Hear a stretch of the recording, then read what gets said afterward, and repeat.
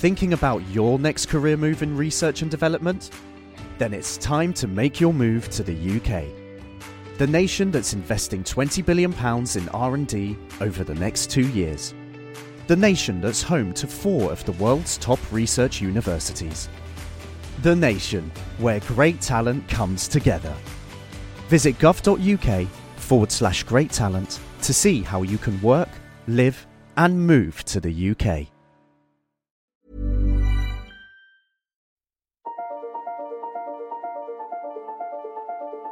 Hello, my name's David Runciman, and this is Past, Present, Future. We have reached day 12 of the 12 Days of Christmas essay series. The subject of this last episode is Ta-Nehisi Coates' essay, The Case for Reparations. Before I start talking about the essay, which is the subject of this episode, I want to spend a little bit of time talking about a film. It's a film that came out this year, so I apologise, there are going to be plot spoilers. I have to tell you what happens at the end. It's called The Burial. It stars Jamie Foxx and Tommy Lee Jones, and it has a pretty unpromising sounding setup for a movie.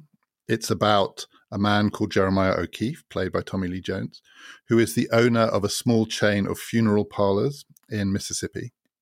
We're in the 1990s, and he's run this family business all his life. He's quite elderly, and he gets into financial difficulties, and he realizes he needs to sell some of them at least to save himself from ruin. And he enters into a deal with a big Canadian funeral home chain called the Lowen Group.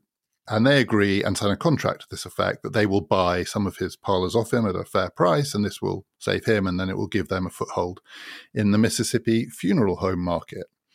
But he discovers quite quickly they don't mean it. It's a con. They have no intention of honouring the contract. Basically, they're just delaying in the hope that he'll go out of business and then they can buy what he has. He'll be done and they will own this whole chain in Mississippi. And so he decides to sue them. Like I say, it's a pretty unpromising setup for a movie, a funeral parlour owner suing a big funeral parlour chain. It's not about that. It's about race. The whole film is about race. And it's about race in a series of different ways. So to start with, it's about race because this Canadian company trying to get into the Mississippi market, the case is going to be heard in Mississippi, this civil case, in a county which is 70% black, which means that the jury will be majority black jurors. So Jeremiah O'Keefe, for a mixture of cynicism and idealism, decides to hire a black lawyer to represent him. And he picks a guy called Willie Gary. And this is all true, by the way. This is based on an essay in the New Yorker from the late 1990s. It took a long time to make it into a movie. He hires a lawyer called Willie Gary, who back then was basically a personal injury lawyer. He was kind of glorified ambulance chaser. And he had only to that point represented black clients very successfully. And O'Keefe offers him this case and tempts him to take it on the grounds it's a different kind of case. It's a contract law case, so it would give him a different kind of profile. And it's a chance to take on a really big and basically pretty crooked company. When the big and pretty crooked company discover that O'Keefe has hired a black lawyer, they hire a whole team of black lawyers. And they make a woman the lead of that team. They kind of raise him on this kind of politics, let's call it that. And the first part of the film, in fact, the bulk of the film, is the playing out of this kind of racial politics in a courtroom around a case about funeral homes. And at various points, some of the characters, including Jeremiah O'Keefe, say to his lawyer, Willie Gary, who's played by Jamie Foxx, why is this all about race? I mean, this is meant to be about contracts and funeral parlours, but it is. So to give one example, one of O'Keefe's team's key witnesses turns out to be a white guy whose grandfather was in the Ku Klux Klan. It's discovered and it's revealed on the stand. So he's put in this incredibly uncomfortable position in front of the black jury. And he's basically discredited for that reason. How can you trust this guy? His grandfather was in the Ku Klux Klan. And O'Keefe says, sort of in increasing frustration, what's that got to do with my case? It's not his fault his grandfather was in the Ku Klux Klan. That hasn't got anything to do with funeral parlors, but so be it. And in that kind of contest, the other side are basically winning. They have lawyers who are more experienced at this kind of case. They know better how to play on and how to exploit that kind of political sentiment around race. And O'Keefe realizes he's probably going to lose. And he thinks he'd better settle. He develops a close relationship with Willie Gary, but there's lots of good, slightly schmaltzy scenes around this, but in the end, it looks like they're going to lose. And then the film takes a twist. And the twist is, it really is about race, but in a very different way, because they've been looking for evidence that this big Canadian group, the Lowen Group, are price gougers, are routinely twisting, breaking the law, or circumventing the law to exploit rivals, customers, and to make their billions. And it's a huge group by this point. It has indeed made billions, and it's one of the biggest funeral chains in North America. And the evidence that they find relates to a relationship that the Lowen Group has built up with a black church, a huge black church with millions of members, the Southern Baptist Convention. And the Lowen Group came to an agreement with some of the leaders of that church that they would be the funeral service provider of choice for its members, its millions of black members. And more than that, they would also hire some of the members of the church to sell these services to other members of the church, so that they would be buying these services from people they trust, from people within their own church communities. But what transpires is that this is all a massive ripoff. The Lowen Group is doubly exploiting the members of this church. First of all, exploiting the people that they hire to sell the services, because these are people who don't have many opportunities. I mean, a lot of the members of this church are poor. These people who don't have many opportunities to make extra money. This seems like a good opportunity sanctioned by their church leaders, but they are then being asked to sell to their fellow church members products at vastly inflated prices. Coffins that cost 2 times, 3 times as much as they would normally retail for. Funeral services packages where actually a lot of the basics aren't included. You have to pay extra for embalming, for moving the body. The whole thing is a giant ripoff, and it is preying on and exploiting the vulnerability of the people to whom these services are being sold. A double vulnerability. On the one hand, they are being exploited because they have worked out that if you can do it within the church, it feels like it is church sanctioned. And secondly, because many of the people who are buying these services do not have other options. They have got themselves, through no fault of their own, in a position where this is the service that's available, and they end up paying vastly inflated prices that they cannot afford. It is exploitation, and it is exploitation which is at least grounded on racial discrimination, because it does become clear they have deliberately targeted a black church for these purposes. And the Lowen Group has made hundreds of millions, possibly billions, out of this essential scam.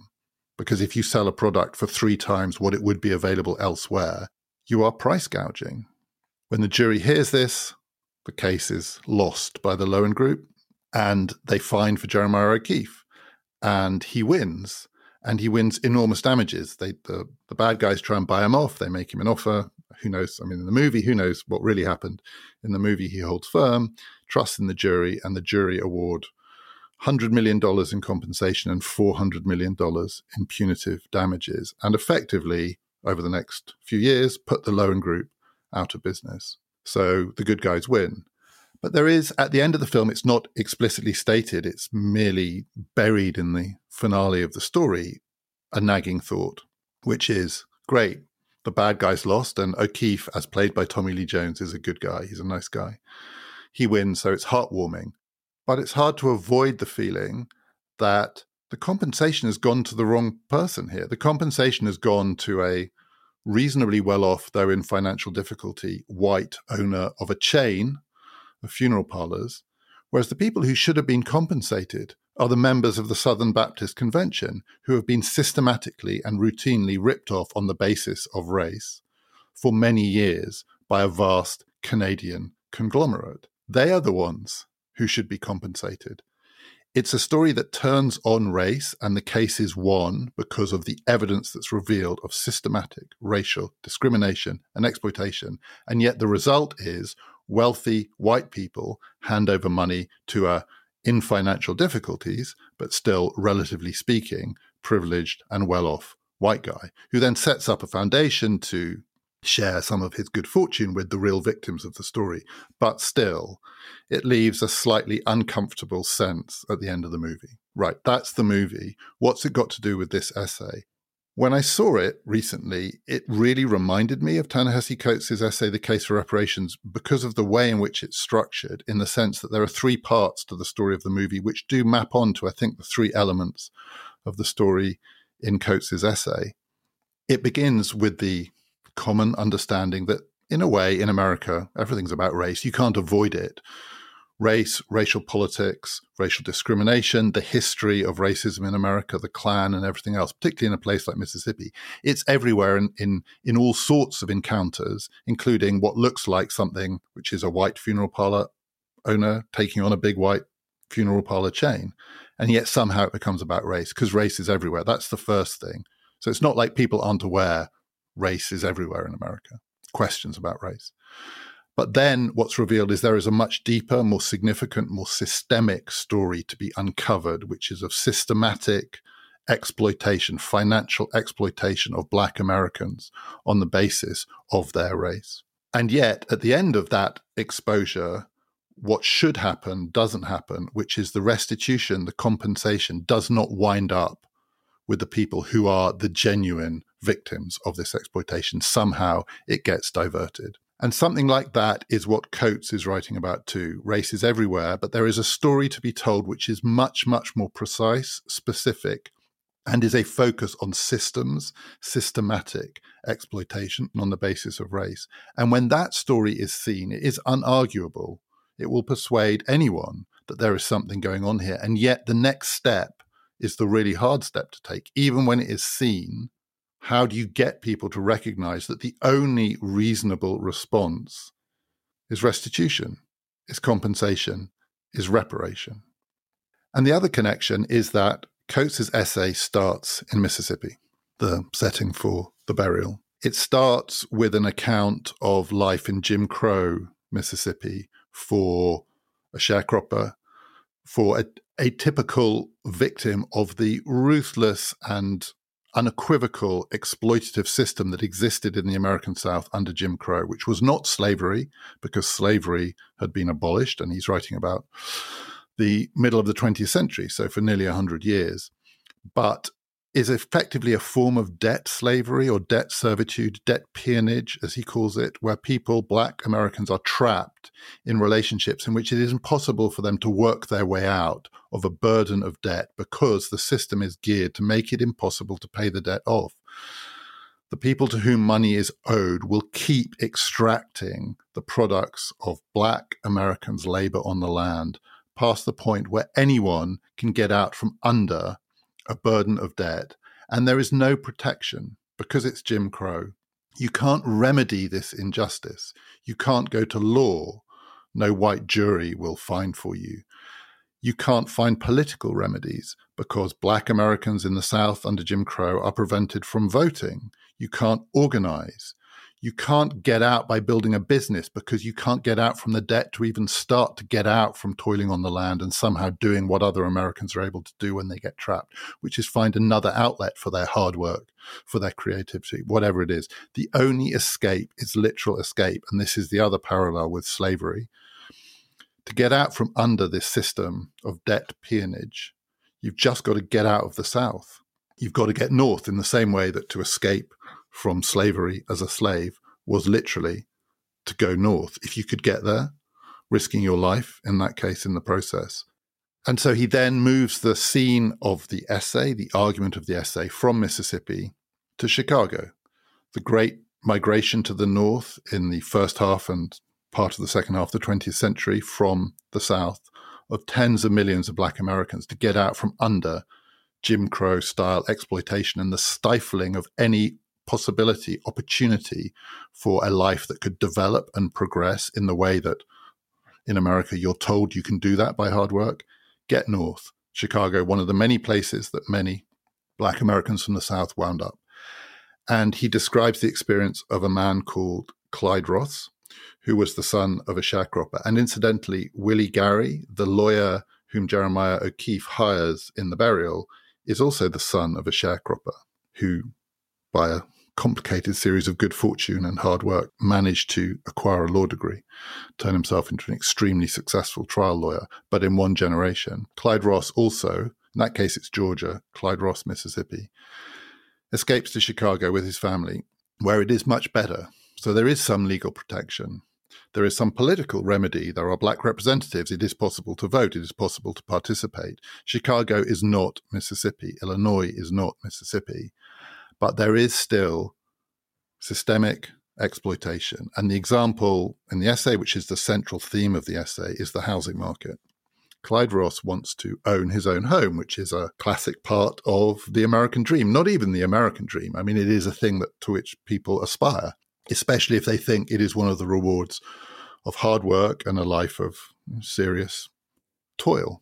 He wants to put the money that he's earned towards buying a home, but he discovers in Chicago, as a black American, the options are vastly more limited than they would be for his equivalent, but white.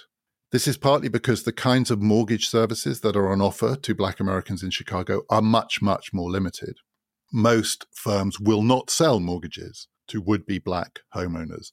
So because the choice is limited, the terms are much harsher. And the kinds of mortgages that someone like Clyde Ross could get to buy a home are basically exploitative. There is no loan insurance. The federal government schemes that mandate forms of loan insurance do not extend to cover the kinds of mortgages which are the only mortgages that are available to home buyers who are black in Chicago. The mortgage services on offer are exploitative in part because they offer no equity. However reliable or regular you are in repaying your mortgage, if you miss a month, you will lose your home. It will be foreclosed on and you will be left with nothing, which happened to many, many black American families in Chicago. You could spend 10 years, 15 years paying off your mortgage. You could miss a month. They'll repossess your home and just sell it on to another black family and you will have nothing. And at the same time, the home that you have bought will be much more expensive than it would have been were you trying to buy it as a white family. 2 times, 3 times more expensive because there is so much less option. There are only certain parts of town in which it is possible to buy a home as a black Chicagan. There are only certain parts of town in which anyone will lend you money to buy a home as a black Chicagan. And because of that constraint, because of the limitation of options, the lack of choice is what drives up the price. If you want a home and you are black, this is the only way you can do it. And no one will provide a remedy because the market is set up not to remedy this. The market is geared around an understanding that there are black parts of town and there are white parts of town, and the rules are different. The rules in the black part of town is would-be home buyers are not protected in the way in the white part of town they would be. And so not only is it much harder to keep up with your mortgage payments and not lose your home, but the payments are much higher, just as the coffins were more expensive in the National Baptist Convention, 2 times, 3 times more expensive. And the services were far worse. No embalming, no moving of the body, no insurance for your mortgage, no equity for all the money that you've put in over the years.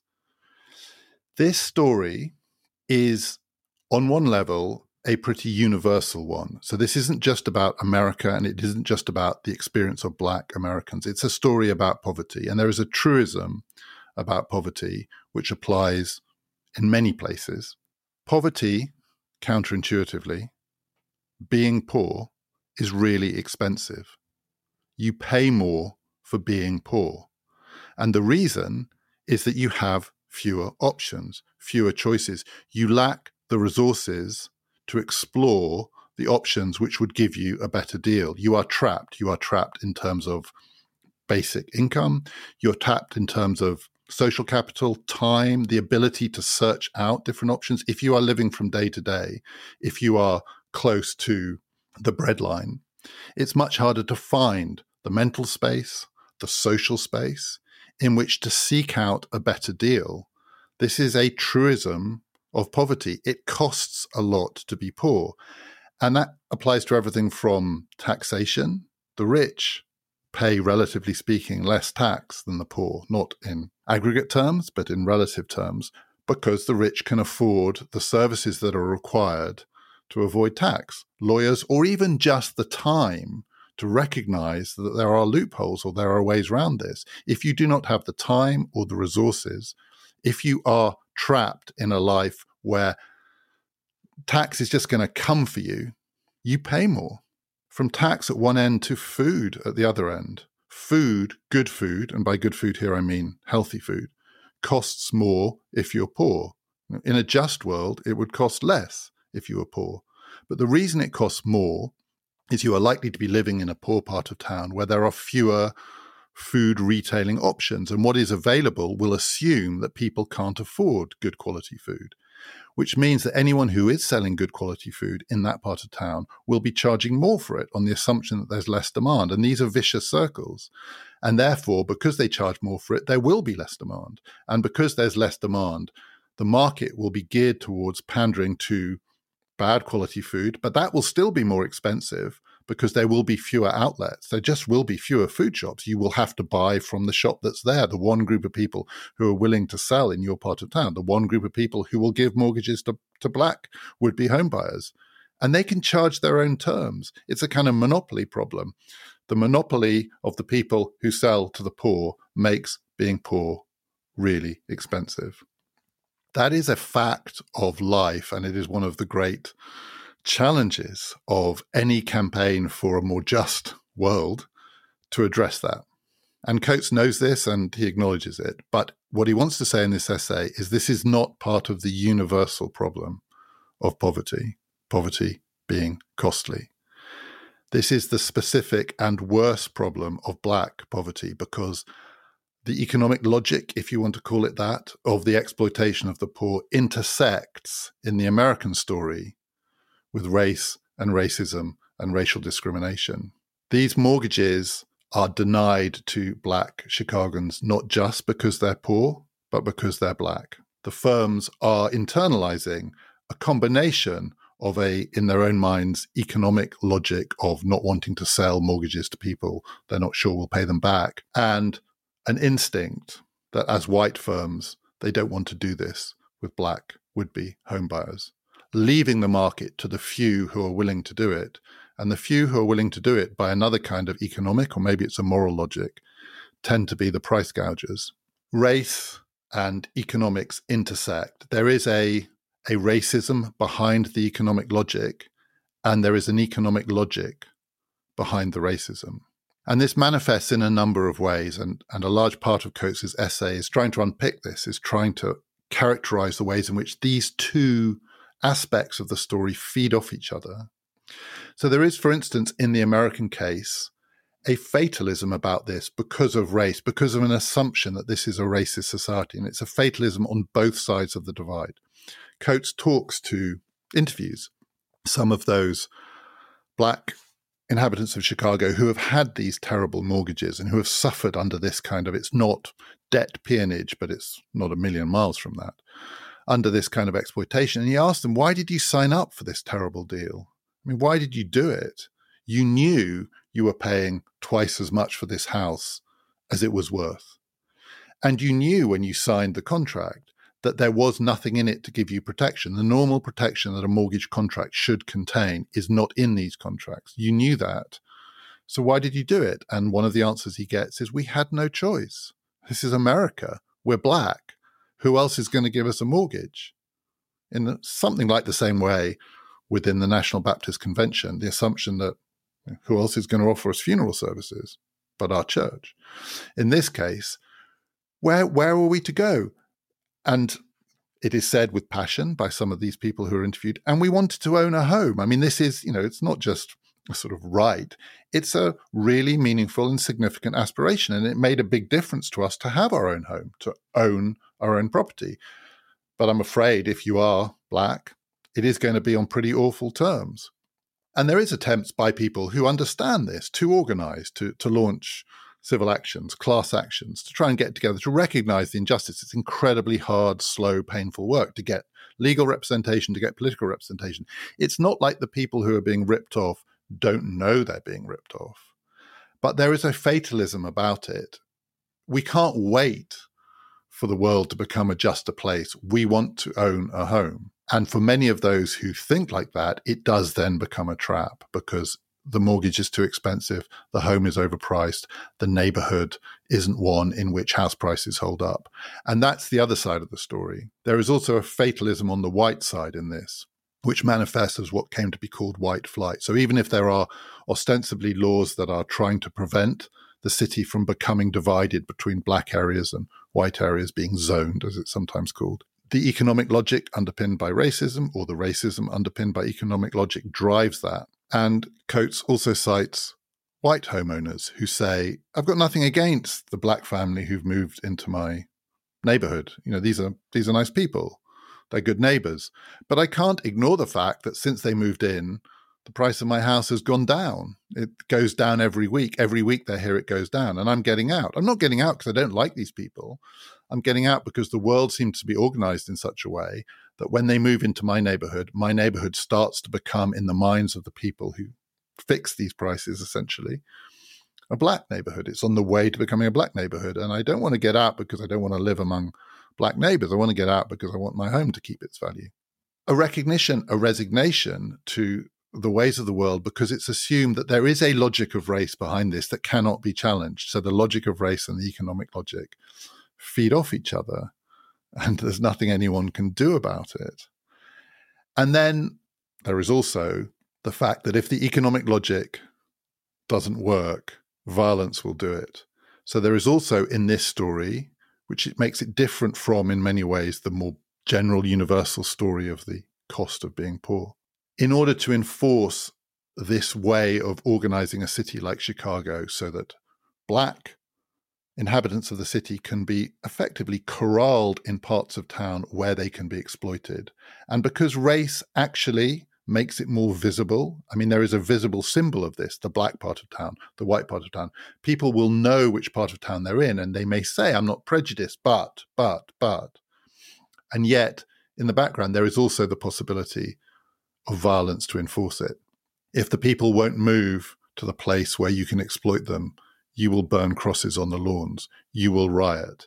If black communities find a way to assert themselves, to organize so that they can actually have the rights and protections which give them a better chance, you burn those areas down. Most notoriously, most awfully in Tulsa in Oklahoma in 1921, what was called Black Wall Street, burnt down. Violence underpinning a fatalism, both of which feed off what looks like a logic.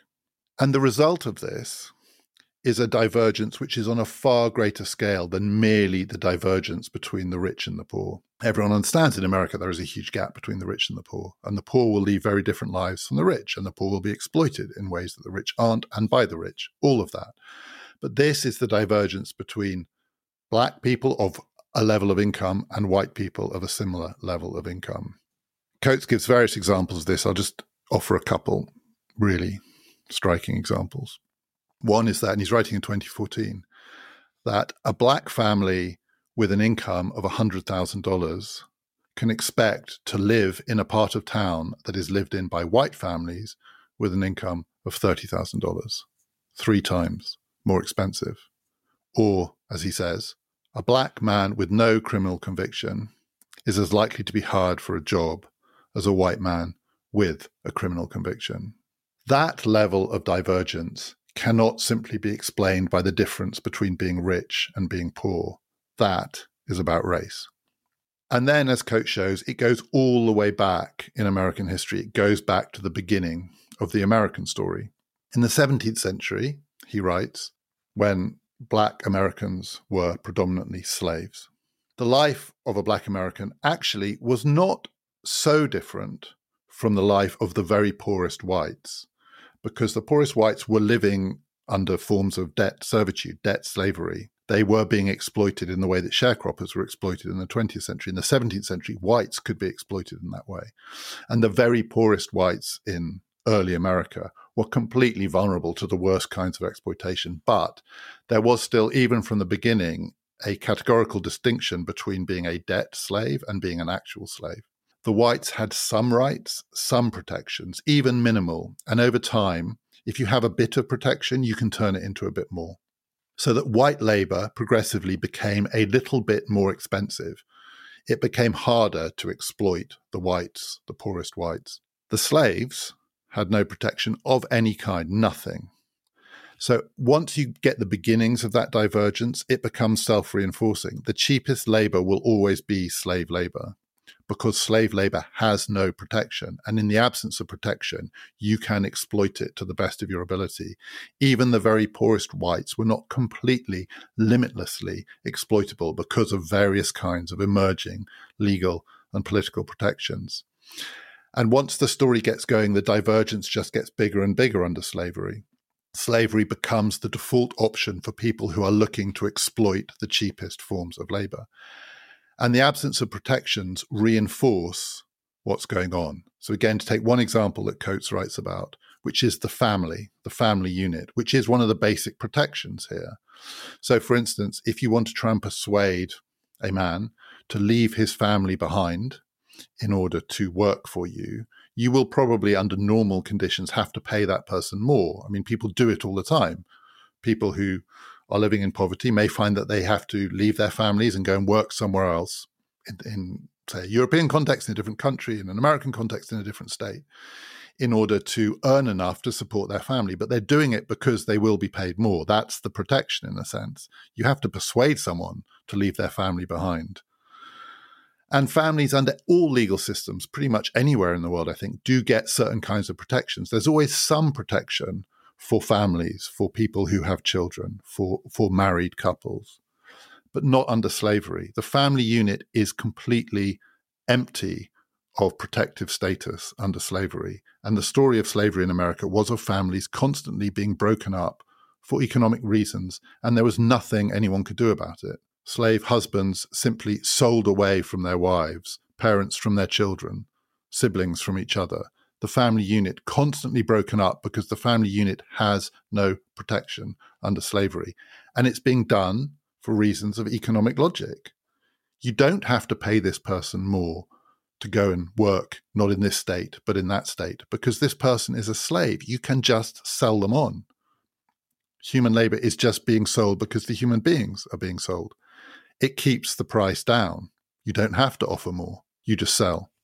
If there is a part of American life where even the family does not provide protection against exploitation, that part of American life will be where the exploitation is concentrated by people who are just trying to, I say just trying to make money any way they can.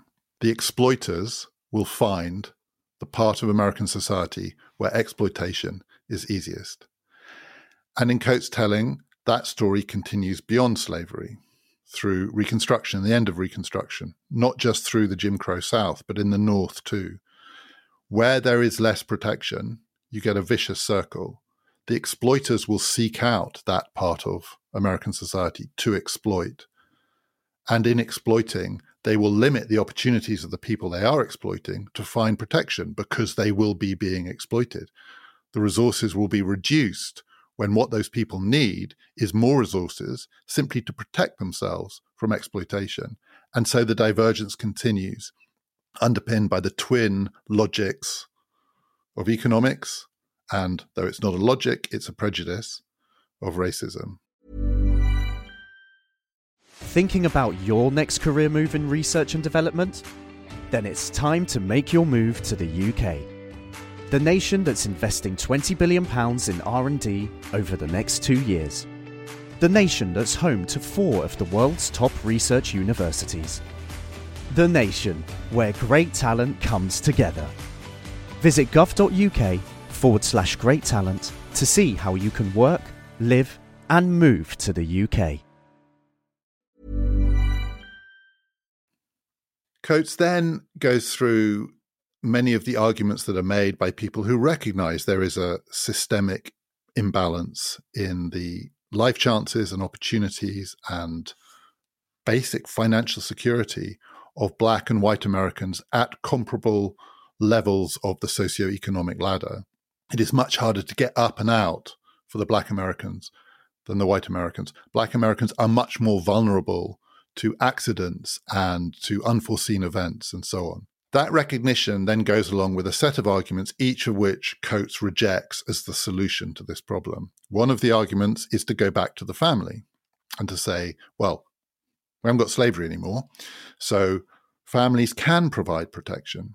And one of the things that sociological studies have revealed about the life of Black Americans is that the absence of a stable family structure often correlates with diminished life chances. Too many Black Americans, so the argument went, are being brought up by single mothers. Too many Black fathers are absent, and so on. So both white politicians, but also some Black politicians in the 70s, the 80s, the 90s, the 2000s, would say routinely, well, look, as it were, it's within the hands of those people who are suffering these diminished life chances to improve them, create stable family lives. And you'll see that the chances of young Black boys and girls in stable families are better than in the less stable families. So there is an imperative to defend, to build up the Black family unit. And Coates says that's not the point here. The point is not the comparison between stable and unstable Black families. The comparison is between stable Black families and stable white families. If you do what you are being told to do by your slightly hectoring political so-called helpers, you build a stable family unit. As a Black family, you will suffer systemic exploitation. You earn $100,000. You will only be able to live in the parts of town in the kinds of houses that are bought by white families earning $30,000. So your $100,000 gives you no protection. It's gone on your housing. You need money for education, for better food. You need money sometimes for lawyers. You need money as insurance. Insurance is key to this. If you are effectively uninsured, not just in your mortgage, but because so much of your disposable income is being passed to the people who are giving you the only terms on which you can buy a house, and then something goes wrong, you get sick, whatever it is, you miss a mortgage payment, you're done. You are so much more vulnerable as a stable family than the white equivalent. That's the story. Then there's an argument about poverty reduction programs. This is clearly a problem of poverty. The poor suffer because the poor can be exploited because the poor do not have the protections, and they don't have the protections because they are poor and they can't afford them. It's a universal story. So universal anti-poverty programs should lift all boats. Everyone should benefit. White Americans, Black Americans, the great anti-poverty programs of the 1960s. These need to be extended. They need to deliver on their promise. We need to have much more and much more generous welfare schemes and so on. And Coates says this may well be true, but it doesn't address the central fact. And the central fact is the one that was acknowledged by Lyndon Johnson in 1965 when he was promoting and introducing his great anti-poverty programs, but didn't deliver on this fact because the politics were too complicated. Black poverty is not the same as white poverty. It is systematically different. And unless you address the system, and the system includes all of the ways in which protection is absent and choice is absent, universal poverty programs have a tendency not to level the playing field, but to simply reinforce the existing divergence, which goes back to the beginning of the American story. Or there's affirmative action, again, a routine response to this challenge from all sorts of people, well-meaning, well-intentioned people, that affirmative action is the way to address the systematic imbalance of life chances between Black and white Americans, so that you will get into a college or you will get a job not simply on level terms with your white counterparts, but you will be given certain preferential or beneficial treatment. And Coates says, well, what is affirmative action? There are two possibilities here. One is it is actually to be understood as a form of compensation, of reparation. Look, this has been going on and we need to redress it. If it's redress, why isn't it actual compensation?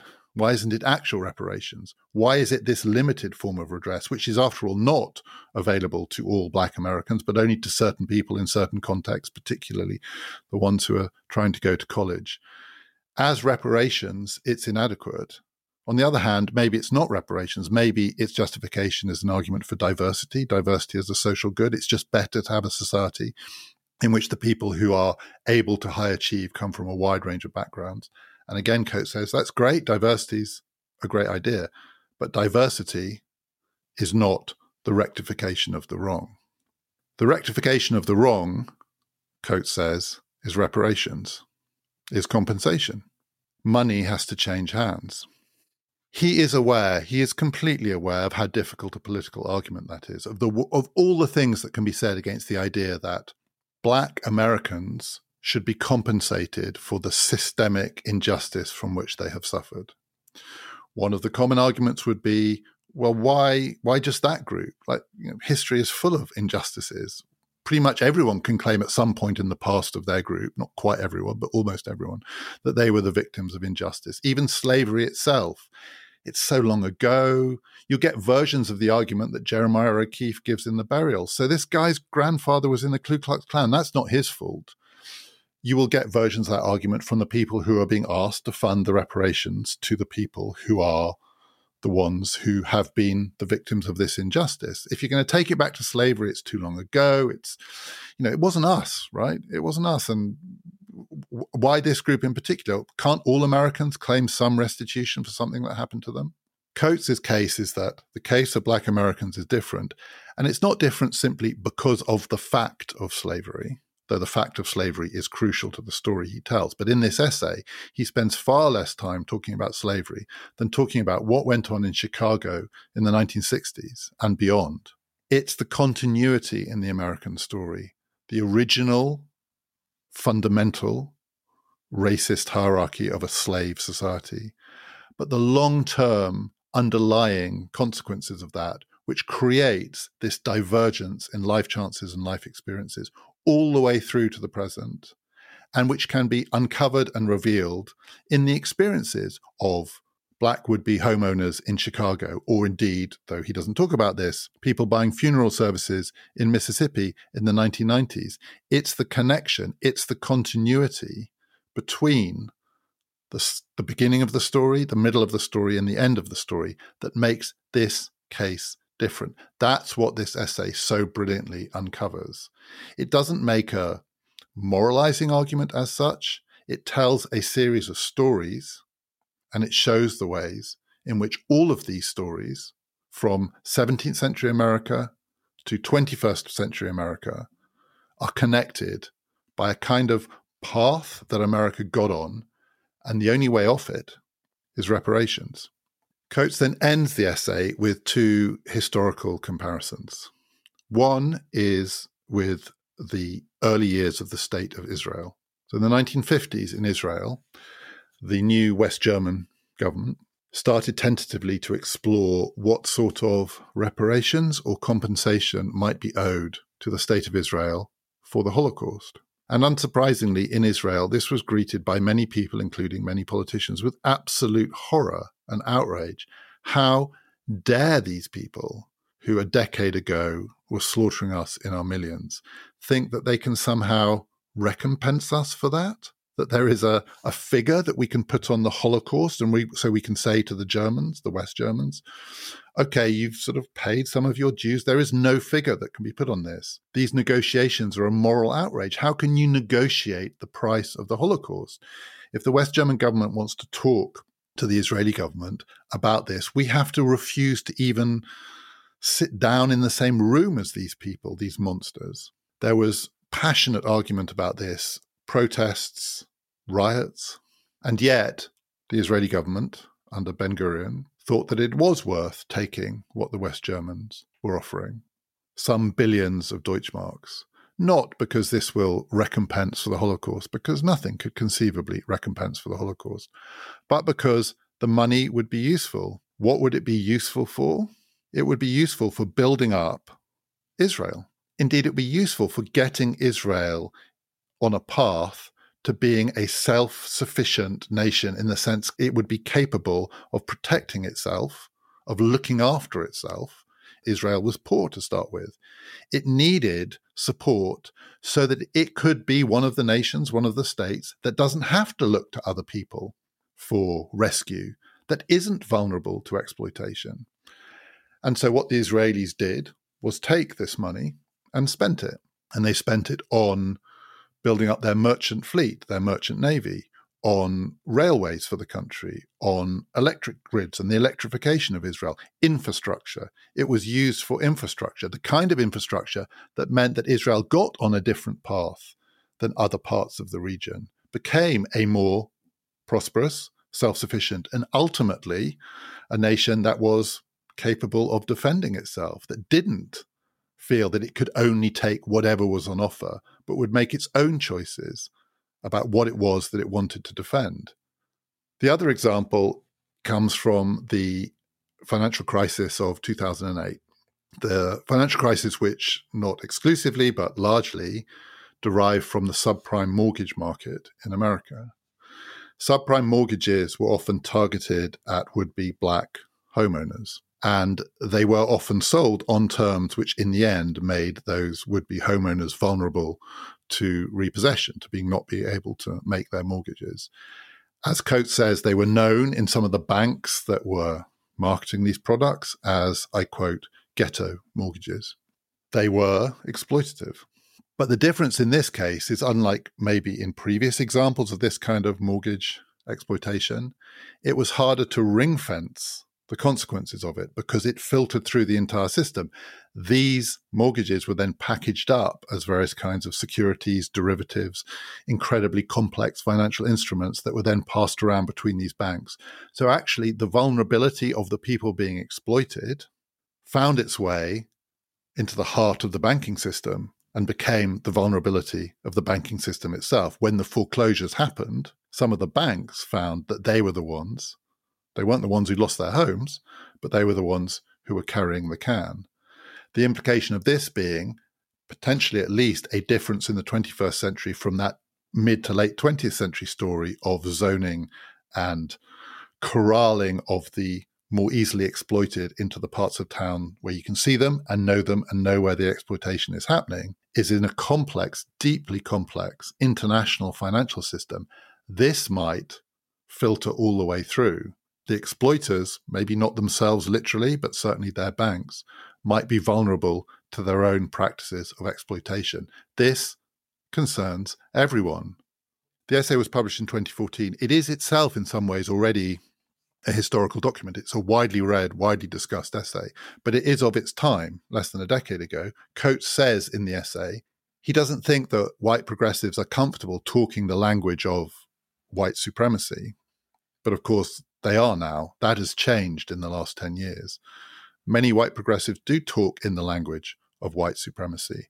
And the kinds of arguments that Coates is making have become much, much more, I don't want to say mainstream, but mainstream within a strand of American political life and political opinion, which is the progressive left. And that's happened in the last 10 years. What's also happened in the last 10 years is that in some very small pockets of American life, this argument has delivered results. In Evanston, in Illinois, reparations have been paid to black citizens of that town, which is near to Chicago, who were the victims of precisely this kind of exploitation. So this is not going back to slavery. This is people who, because of the way in which the systematic abuse of the housing market allowed certain people on the basis of their race to be the victims of price gouging and exploitation, that's the restitution. That is the compensation. It's not a million miles from the story of the burial, except in this case, the money is going to the black Americans who were the direct victims of the price gouging. It's possible it happens. Of course, what's also true is because the language of white supremacy has become more prevalent on the progressive American left, it's also become more progressive on the American right as a means of triggering all sorts of anxieties among white voters, that they will be held to account for the things that their grandparents or their great-grandparents did. Exactly what happens in the part of the burial where everyone goes, how is this my responsibility? This happened a long time ago. That is politically exploitable among whites just as much as it can become a way of framing an argument to a black jury. That kind of politics, which is everywhere in American life, is still everywhere in American life. But what to me is so forceful, remarkable about this extraordinary essay is that it is not moralizing. The language is not particularly charged. There is an outrage in it, but it is a really hard-edged argument. It's sharp and it's focused. It doesn't throw everything into the mix. It is trying to join the dots across American history in order to show that the divergence between the prospects of people who have more or less the same socioeconomic level seen from the outside, but some are black and some are white, that divergence has increased over time. And it runs right the way through to the present. And the reason that it exists is that in any economic system, people who are looking to make easy money, including the Canadian funeral chain, will follow the path of least resistance. And the path of least resistance is to the people who have the least protection. Find the church, get inside that church, do a deal with the church that allows you to exploit people at their moment of vulnerability. When someone has just died, they're being sold a product by someone who is a friend or a fellow member of the church, and they think they have no options. You will find the path of least resistance if you are looking for the easiest money. That is a kind of universal truth. And so what is needed to prevent that is resistance. Coates isn't talking about armed resistance or uprising or even what we might think of as the classic forms of political resistance. He's talking about the resistance that comes with putting barriers in the way of the exploitation, so that this is no longer the path that the exploiters follow because they hit barriers that were completely removed by slavery and have never been properly reinstated. And the biggest single barrier that can be put in the way of exploitation is having enough money to resist it, having enough resources to have options. The way to put a barrier in the path of least resistance is to make sure the people on the receiving end have resources, have protection, so that they can choose what it is to defend themselves. So they can choose from a range of options the one that is best for them. For that, you need money, and if you have no money, the money has to come from the people who have exploited you. Just look at Israel. To find out more about this podcast and the details of all of the episodes in this series, do please follow us on Twitter at PPF Ideas. Thank you so much for listening, and if you've listened to all 12, a particular thanks. We are coming back next week in our regular slot with more episodes of Past, Present, Future, but this year we are also going to be doing a number of new series in the history of ideas. I'm going to be talking about the great political dramas and the great political fictions. A series with Leah Ippey, in which she and I will be discussing the history of freedom. A series with John Lanchester, in which we will be talking about the history of bad ideas. Much more details coming soon. Do please join us for all of those episodes. This has been Past, Present, Future, brought to you in partnership with the London Review of Books.